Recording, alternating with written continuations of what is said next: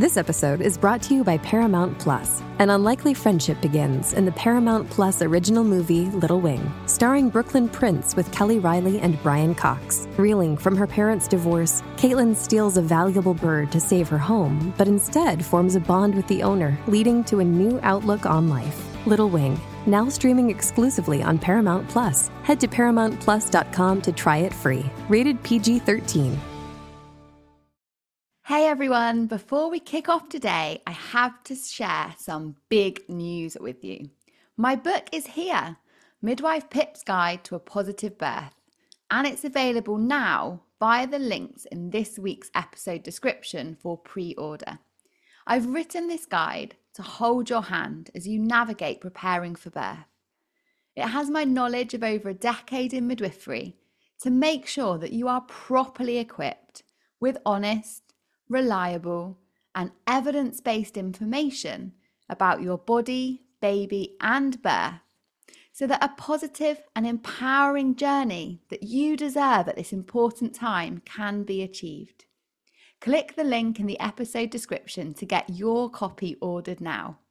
Pre-orders are super important, and your support in helping me on my mission to empower women means the world.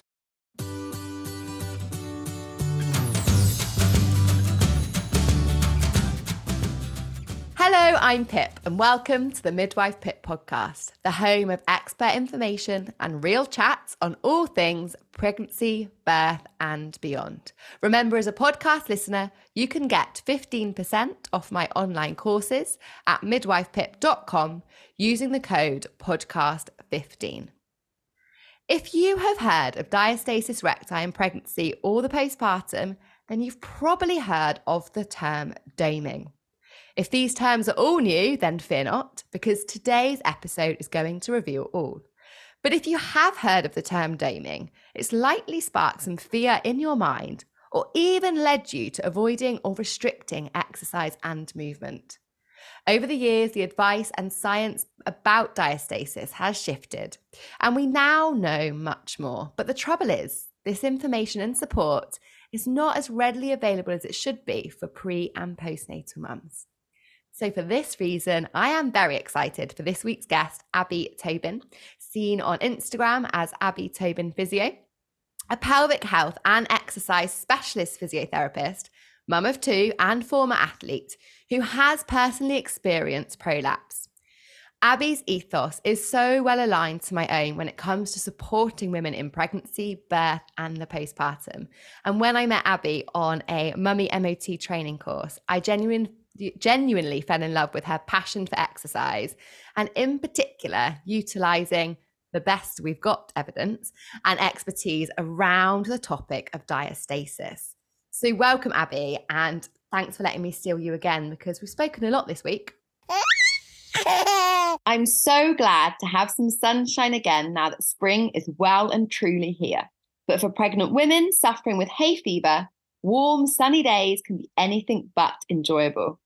New research by Fusion Allergy Nasal Spray reveals a quarter of mums felt that battling hay fever symptoms stopped them enjoying their pregnancy.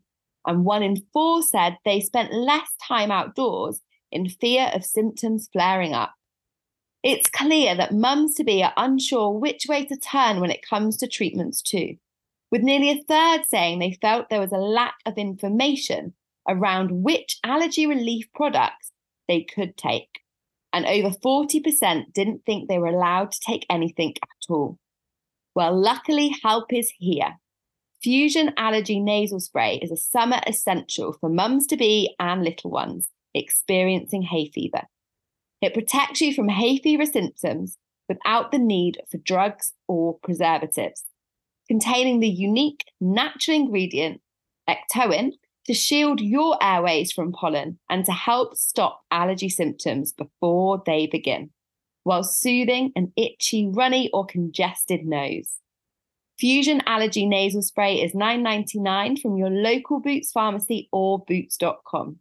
With the Fusion Allergy range currently buy one, get one half price, go on, give your nose a holiday. We have indeed, on all sorts of topics, but not diastasis yet. That's it. So we're gonna round it up. But also, I love the fact that we're managing to talk at lunchtime now rather than like midnight, which is fantastic. So good job us.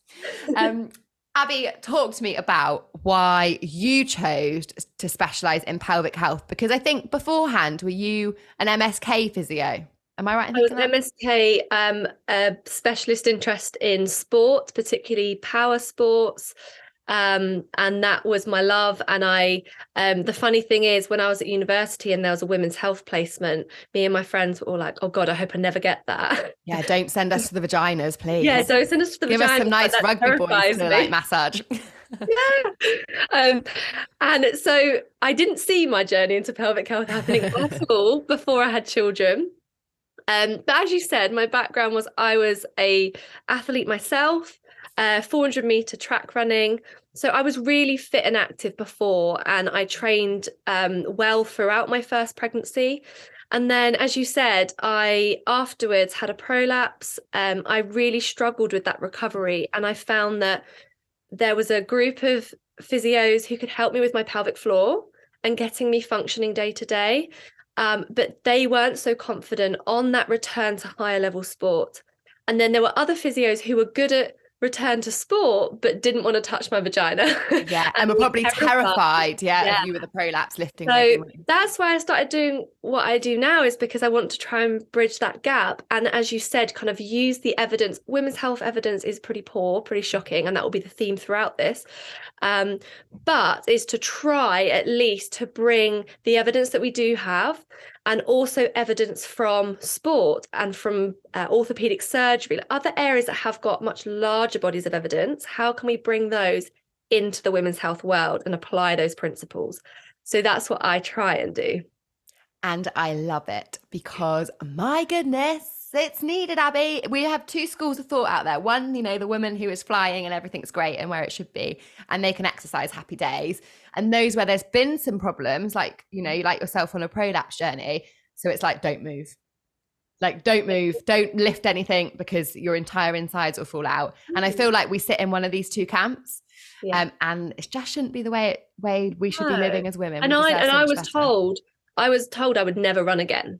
That's what I was told at about 3 or 4 months after I'd given birth. And women with diastasis are often given a similar message: is avoid crunching, avoid twisting. You shouldn't be doing this, shouldn't be doing that. Avoid lifting your baby.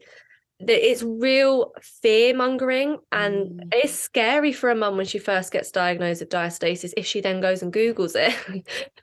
Whereas we need to try and take the fear away, because it's not, the research has come on, our understanding of it has come on, and it's not as bad as people often think. So true. Oh my goodness. I was speaking to Chloe Madeley on the podcast not long ago, and she said when she found out she was pregnant, her first question, she did the right thing. She went and saw a pelvic health physio, and her first question to them was, how do I stop myself having a diastasis in pregnancy?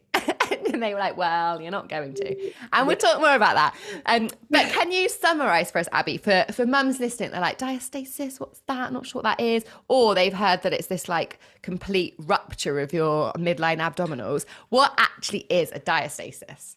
So what people often have heard of the term is tummy gap. So we have two sides to our abdominal wall, like we've got two legs. We always have two halves of everything. So our two sides of the abdominal wall, in the middle, what connects them is something called the linea alba. And traditionally, what we thought diastasis was a separating, a stretching of the two abdominal muscles, and it's that linea alba in the center, the connective tissue stretching.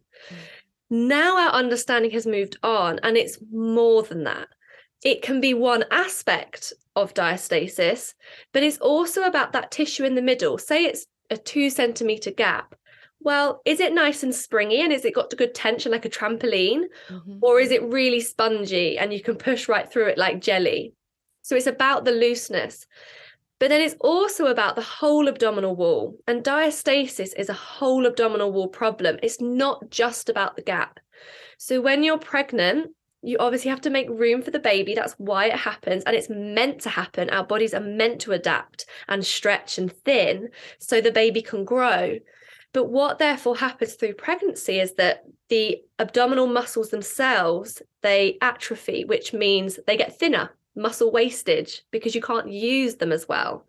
So then after you give birth, you don't automatically just get all that muscle back again. Oh, damn. I was waiting for that. Yeah, come on, get on with it. So what basically happens is that if your gap, you've been told your gaps come back together, hooray, but you still feel like your tummy's super jiggly and jelly-like, mum tum, mum pooch, whatever you want to call it, it can sometimes be that there may still be a bit of a gap there. You may get the gap coming back together, but actually the abdominal wall itself is still quite thin and loose. So it is a whole abdominal wall problem, is what we now understand diastasis to be. Which is where it's great, isn't it, that actually we are starting to look more into women's health. And I know that the lack of real concrete evidence is a massive frustration of yours, but it's good that we're just having more conversations and women are able to know what's actually happening to their bodies more, which I think is at least got to be a step forward. So Abby, I think diastasis is something that women, particularly postpartum, might be concerned about from a appearance or aesthetics point of view. But from a functional physio point of view, why might it pose a problem?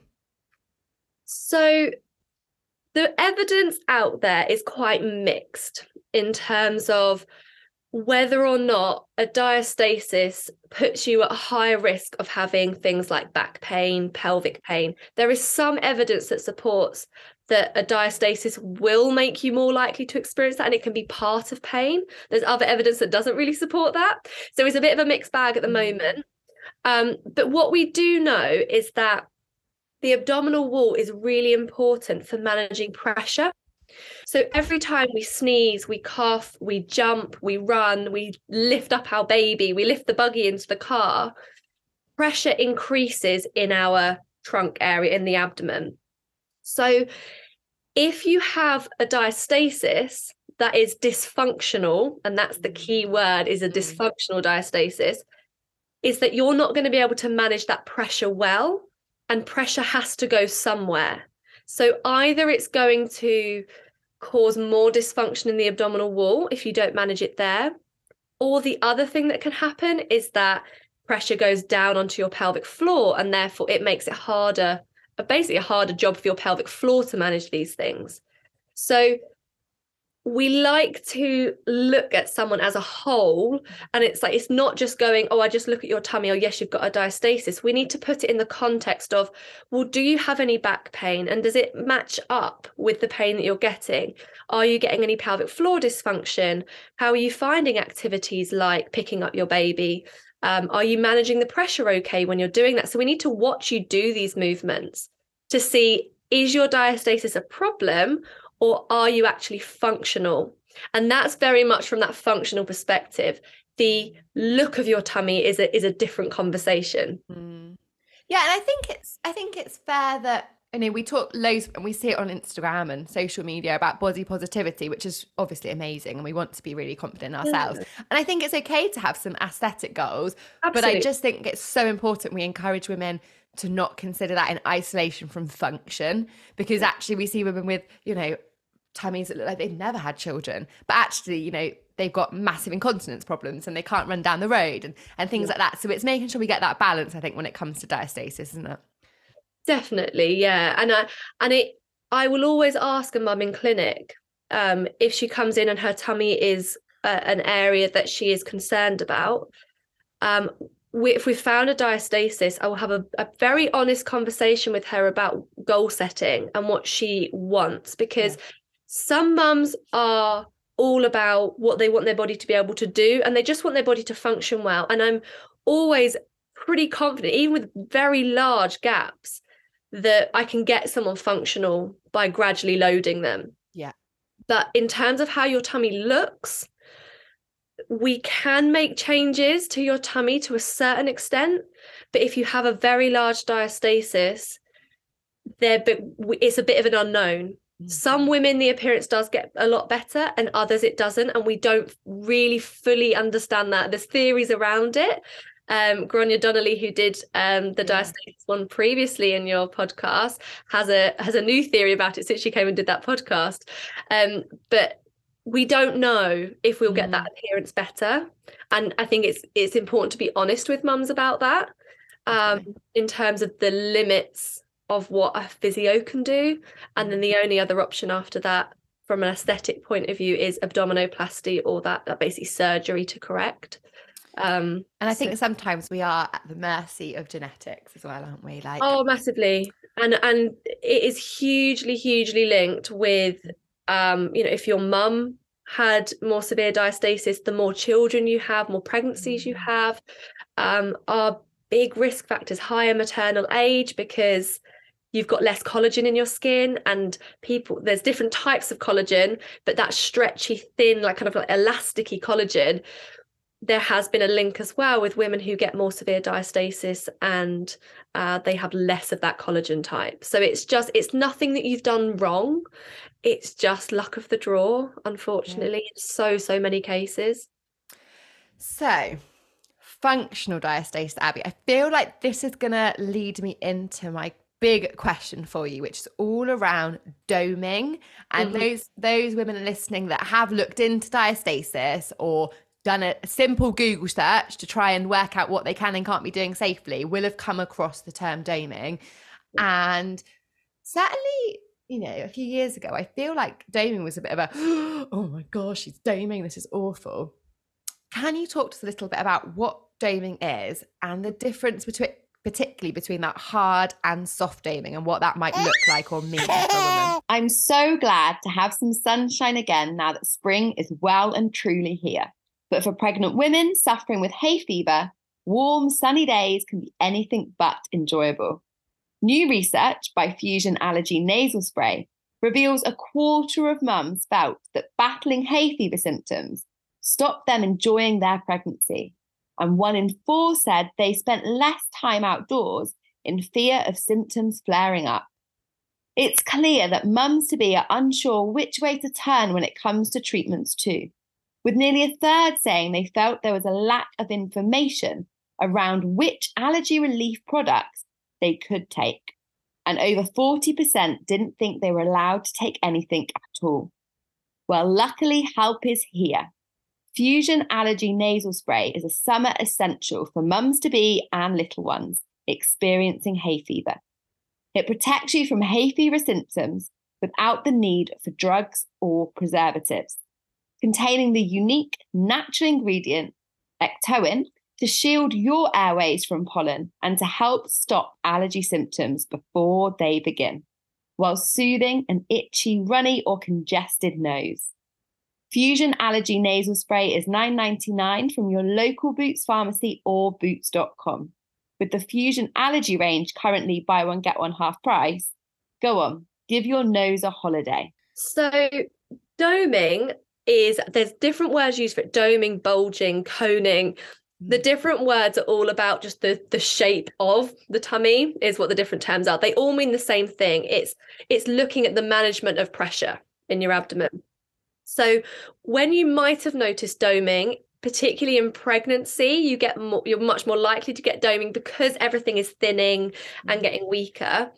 It's when you're sitting up out of bed. Sometimes people find it when they're lifting heavier things, that they'll get a slight pushing out of their tummy, and it's right down the center of your tummy. You will see a cone, half a cone shape popping out. That may be along the full length. In most women, it's just above the belly button, because that's where our linea alba is naturally its thinnest. Like, that's not a problem. It's how our bodies are all made. Men and women, we have thinner linea alba just above our belly button. So that's where you might notice doming and what it looks like. In terms of, is it a problem? This is a hot topic, in my world. And you could go to one physio who tells you one thing and another physio who tells you another. And the reason for that is because we don't have the evidence. That's the bottom line. But the theory is, and I'll tell you what the theory is and what I see clinically, is that we know that tissues in the soft tissue in our body, so muscles, tendons, ligaments, we are at a higher risk of injuring them if they are under high tension. So think of if you were to get an elastic band and you're pulling it, if you're pulling it really tight, it's more likely to break, right?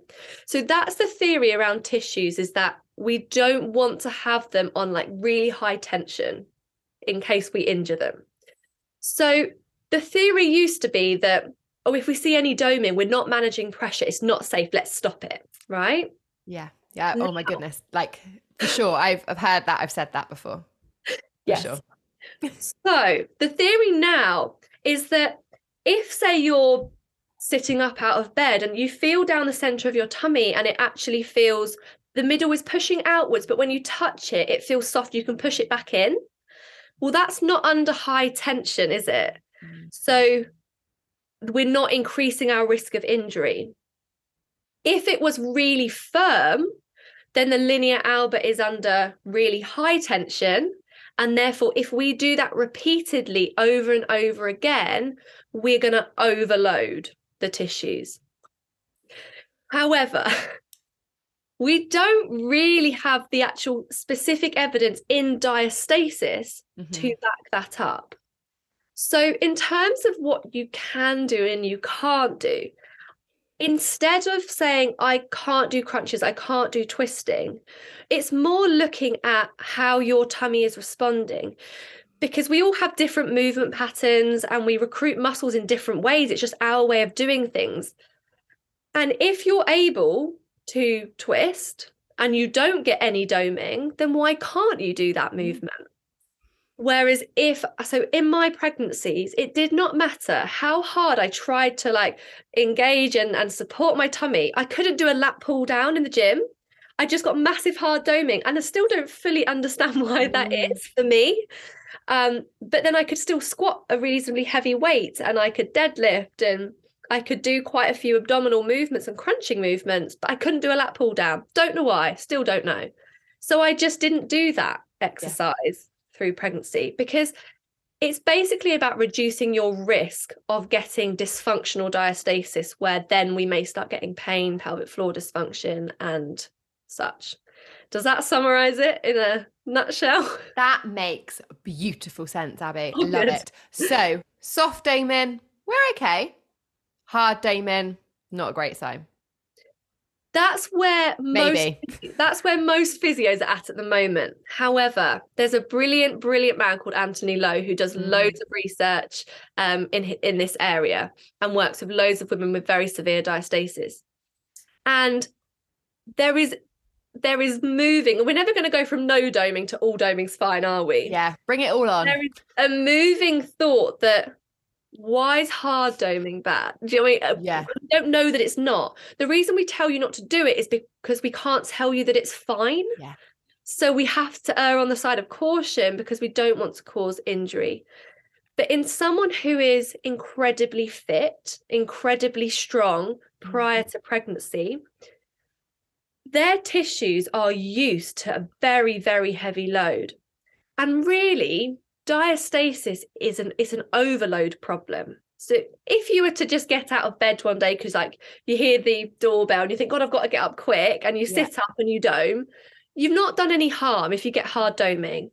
It's about that repetitive overload. If you were to repeatedly do loads of abdominal exercises, like loads of crunches in the gym, and you're doing planks and all sorts, and you're getting loads of hard doming, you're putting yourself at risk, is what I would say. But then we get people like Tia, who's a big CrossFitter. Everyone's seen her video on social media, I'm sure. Everyone's seen her video. And oh my goodness, the outrage, because she dared to put videos up there of her training in pregnancy with loads of hard doming. And the pelvic health world went all a bit nuts because everyone was like, oh my God, I can't believe anyone's doing this. This is so dangerous. She shouldn't be putting it out there. And I kind of sat back and I went, do you know what? I couldn't tell her to do that because it wouldn't be ethical for me to say, well, give it a go. Yeah. But if she wants to do that, and she will have medical people around her, I'm sure, giving her advice, her body, she's the fittest woman in the world for like the last 5 years or whatever. So her body is used to doing incredible things from a weight and load perspective. So her tissues, maybe they can tolerate hard doming, because that's Anthony Lowe's point, is that, is it showing overload, or is it just showing that the tissues, that's how they're managing pressure? And they're just managing pressure and they're absolutely fine if there's no dysfunction signs along with it. So I kind of I do see his point on that. And so I think it will be fascinating to see how Tia does afterwards, and to see how her tummy recovers. And what I hope is that she is honest and transparent about that, so that if she's put out there how she's training in pregnancy, we kind of know what the result of that is. Not in full detail, obviously confidentiality for her and everything, but it will be interesting to see what her journey is like afterwards, because I think it could raise an awful lot of questions about hard doming as well. Yeah, no, that's interesting. And also we have to take into account that we saw, like, I don't know, a 30-second clip on Instagram. We don't know whether she's experiencing any symptoms and who she's worked with. And, you know, we just don't know the full picture. I think that's where that individualized assessment is so important, especially if you are wanting, you know, what are our goals? Are our goals just to be able to do the school run? Then perhaps we don't need to even explore that area of doming. No. Whereas if you want to return to some sort of high level activity, then, as you always say, Abby, which I love, is unless we load that muscle, we're not going to strengthen it. So we're going to have to reach some of these limits, and how far we go with that is so individual, isn't it, really? Exactly, because it's about that level of risk, isn't it? And it's, for the vast majority of women, they don't want to take that risk. That risk isn't worth it to go, well, okay, like I might be able to train harder through pregnancy, but it doesn't matter. Yeah. It's better to, and so I definitely, in both my pregnancies, I didn't hard dome. I actually, especially in the 3rd trimester, any doming I didn't really want, because from a risk perspective, I was thinking, well, what am I needing from my body at this point? What does my body need from me? It doesn't need me to have super strong abdominals. And you weren't going to get a 6-pack in your 3rd trimester. Sorry to disappoint. Yeah.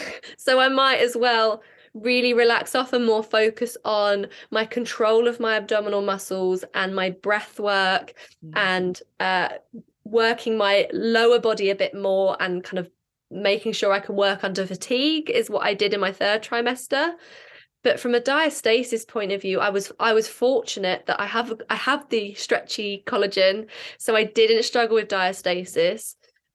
Whereas other mums, I just think it's almost an inevitability. If you have a large baby, you don't have that collagen level quite as high, and you just kind of think, well, what's the point?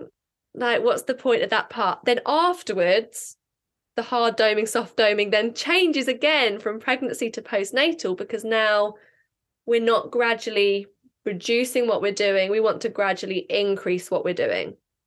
And then that's where the doming comes more into play, in terms of, if you are never getting any doming whatsoever, once you've got control, good awareness of your abdominals, and acute healing has happened, because we have acute healing in the abdominal wall to do, especially if we've had a C-section, but even if not, because everything's stretched from pregnancy. If we never get any doming, are we pushing ourselves hard enough? Is what I question. And that's where you're thinking, if we're thinking about wanting to reduce a gap or reduce a diastasis, we need to push to a certain level to improve that. Is that what you're saying? So postnatally, we have an abdominal wall that is thinner. We have an abdominal that is weaker, and the connective tissue has stretched. And to make the body want to make changes, you can't just do what it can do. Yeah. You have to do at the limit of what it can do, so that it wants to go a little bit more, a little bit more, a little bit more. That's what gradual loading is.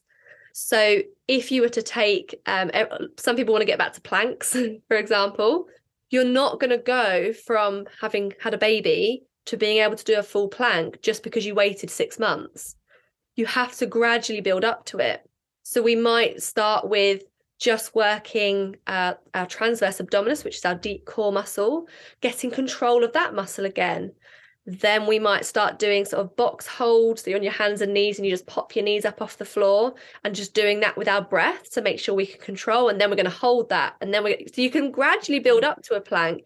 And the body is amazing at responding to that, which is why women who have severe diastasis, and I'm talking like 6, 7, 8 centimeter plus gaps, can get fully functional again, because the body can kind of learn a new movement pattern, how to use the abdominal wall in the way that it now is to still control that pressure. And so women with large gaps can get back to doing all sorts of things, like crazy things that we never thought should be possible, but they can.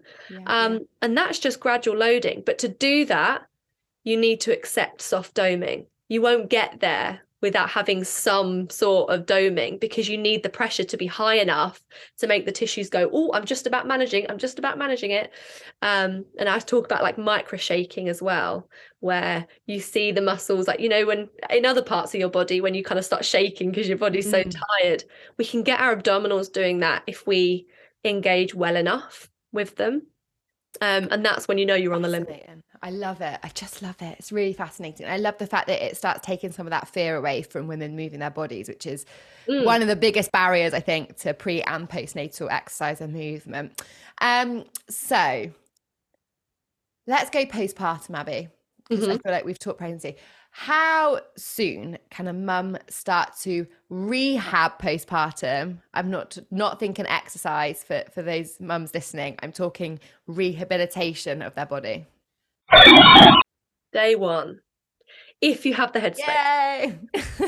If you have the headspace. If you want to, yeah. But when I say rehab, we are not in a position as mums to rehab like we're an elite athlete. You know, an elite athlete would be in physio twice a day with an injury, and you know they get to have a nap in the middle of the day. Yeah, like, come on.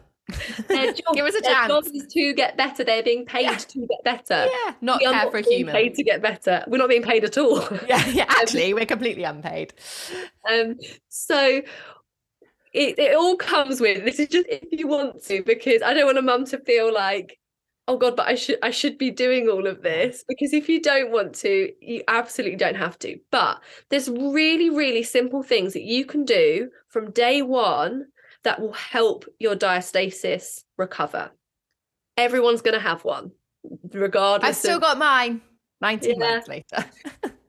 I know, but the thing is, we can have functional diastasis. And I was training on the weekend, and we had a few people on the course who again had 3-4 centimeter gaps, some of them, but they could do planks, they could do all sorts. It's not, we need to take the fear out of it. Definitely. But what you can do straight away is start getting a good diaphragmatic breath. And so when we breathe into our diaphragm, which is at the bottom of our rib cage, I don't mean breathing into your belly.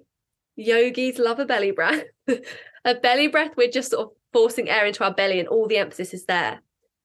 What I mean, it's a subtle difference, is getting your rib cage expanding. So they sometimes call it like a sideways breath, I think, in Pilates and yoga. But put your hands on the side of your rib cage and try and take a deep breath into your hands. Get that rib cage coming out and coming back in. And what you're probably going to have to focus on more on day one is a really strong exhale, because your rib cage has come out from pregnancy to make room for your baby to grow. So your rib cage is now quite flared and your diaphragm is on a bit of a stretch. So what we need to do is actually to encourage that rib cage to come back down. If you do a lovely diaphragmatic breath, a strong exhale, just with that exhale, you will get your abdominal wall starting to engage, starting to function with your breath. It will be working anyway, otherwise you'd be flopping on the floor. But it's that conscious control of it. Then what you can do is to start trying to put your pelvic floor in with that. So as you exhale, try lifting your pelvic floor on a strong exhale, drawing in that belly again. Inhale, let it relax. And what you're doing from day one is getting full range of movement and full control in some of the key muscles that have been impacted by pregnancy and birth. And you can do that whether you've had a vaginal birth, a C-section, no matter how much sort of trauma your body had, you can start doing that. It's not dangerous at all. because you're just breathing. It's not, we have to breathe. Just do it within comfort limits. You're not going to start like going like massive, strong, like I'm going to blow up a balloon, because that might pull and feel quite uncomfortable. Just a slightly stronger exhale, and you can do that from day one. And then you can start gradually building in small movements with it, like pelvic tilts. You could start doing a little leg raise, or just marching your knee up in bed, raising your arms above your head. There's so many different exercises out there. But the earlier you start, you do capture the window of the acute healing happening, where we can have more of an input into the healing process. So early on is great if you have the headspace to do it. If not, we can sort things out later down the line. I've had people way further down the line who start a year postpartum, and we still get improvements in their diastasis, and they function absolutely fine long term. I think what I really like, Abby, is I feel like we've bred a little bit of a culture where we do nothing as standard, like the recommendation, which I'm not recommending, just to say, is that we have a baby by whatever means, and we do nothing for 6 weeks. Yeah. Then we see our GP at 6 weeks, and then we can go back to running the week after because we've got the all clear. I feel like that's kind of been a bred culture, and I feel very relentlessly passionate, and I know you're the same, that we need to change that up. And that's 6 weeks if you feel you want to, and you're like, almost, I can't wait to get back to something. Great, let's start sensibly and with this rehabilitation time frame, and then of course go to your routine 6 week check. But to recognize that that isn't a comprehensive internal assessment to clear you, if that's such a term, to higher impact exercise. There's so much more that needs to be done that unfortunately isn't available in a 20-minute appointment for you and your baby. And our GPs are doing incredible work. Like, they are phenomenal people, seeing lots of different women. But, you know, the mummy MOTs will be an hour. You know, that we can't do that in 20 minutes while seeing your baby and checking your mental health, etc. And I think I feel so bad for the GPs. So what I always try and explain to a mum, particularly if I see her in pregnancy, or if they come in and kind of go, well, I went to my GP check and it was absolutely rubbish. Like, I think it's changing the expectation and the perception of what that check is. The GP does not have the expertise to fully assess a pelvic floor. A GP does not have the expertise to fully assess a diastasis. That's not their job. Their job is to make sure that you are living, breathing, there's no infections, the wounds are healing fine. Contraception, that mentally they don't need to signpost you elsewhere. Like, it's really a signposting service. It's like a bit of a fact gathering. How's everything going? Any problems? Right, you need to speak to this person. You need to speak to this person. They are not meant, it's not a return to sport check. Yeah. It's kind of a return to you're going to stay alive check. Is what I think. It's a check-in, isn't it? It is like a check-in. It's a check-in, yeah. And it's supporting you. But I feel like we can't do nothing for 6 weeks and then be like, right, I've ticked that box. Now I can go and do everything. That's how we damage ourselves, really. Yeah, and it doesn't matter whether, again, I had 2 really unsettled babies, and so I wasn't really in the headspace to kind of go full gung-ho anyway for exercise. Yeah. But if you're someone who just doesn't really have capacity to like get into a pelvic health physio at 6 to 8 weeks for the check to do that rehab, or start it earlier, even if you get to say 6 months and you're like, oh God, my head's just come above water, I think I'm just about okay. Or if it's a year, 2 years, whenever that is, you still need to start off learning your breath. You still need to get some awareness of your pelvic floor, and you need to learn how to put that in movement. You can't go, just because you're 2 years postnatal, think that you can go straight for running, because the effects of pregnancy and birth, unless rehabbed from, only very minimal people get away with that. Yeah. I would say. And so that's why I see women in clinic a lot further down the line, because they're like, right, I've got some time for me. Like, the youngest has just gone to play group for 2 hours, so I'm going to go on a run every Monday. And they head off on their run, and then they leak, and they've never leaked before. And it's just because it's not that running is bad for your pelvic floor, it's just that the pelvic floor wasn't ready for it, and it needs building up again. So start your rehab at whatever point that is. You've got to start off from the foundations and build yourself up. I love that. Such an important message. Abby, everyone that comes on the podcast, I ask for 3 top tips. So I wonder if you can share 3 top tips around the subject of diastasis, whether it's pre or postnatal. Fire away. I should have prepared these, shouldn't I? Could have done 303 probably, but So I would say my first tip would be to learn how your abdominal wall works, how it functions with your pelvic floor, with your diaphragm in pregnancy, if you can. Because if you know how that whole system works in pregnancy, you will recover quicker afterwards because you already know how to do a good diaphragmatic breath.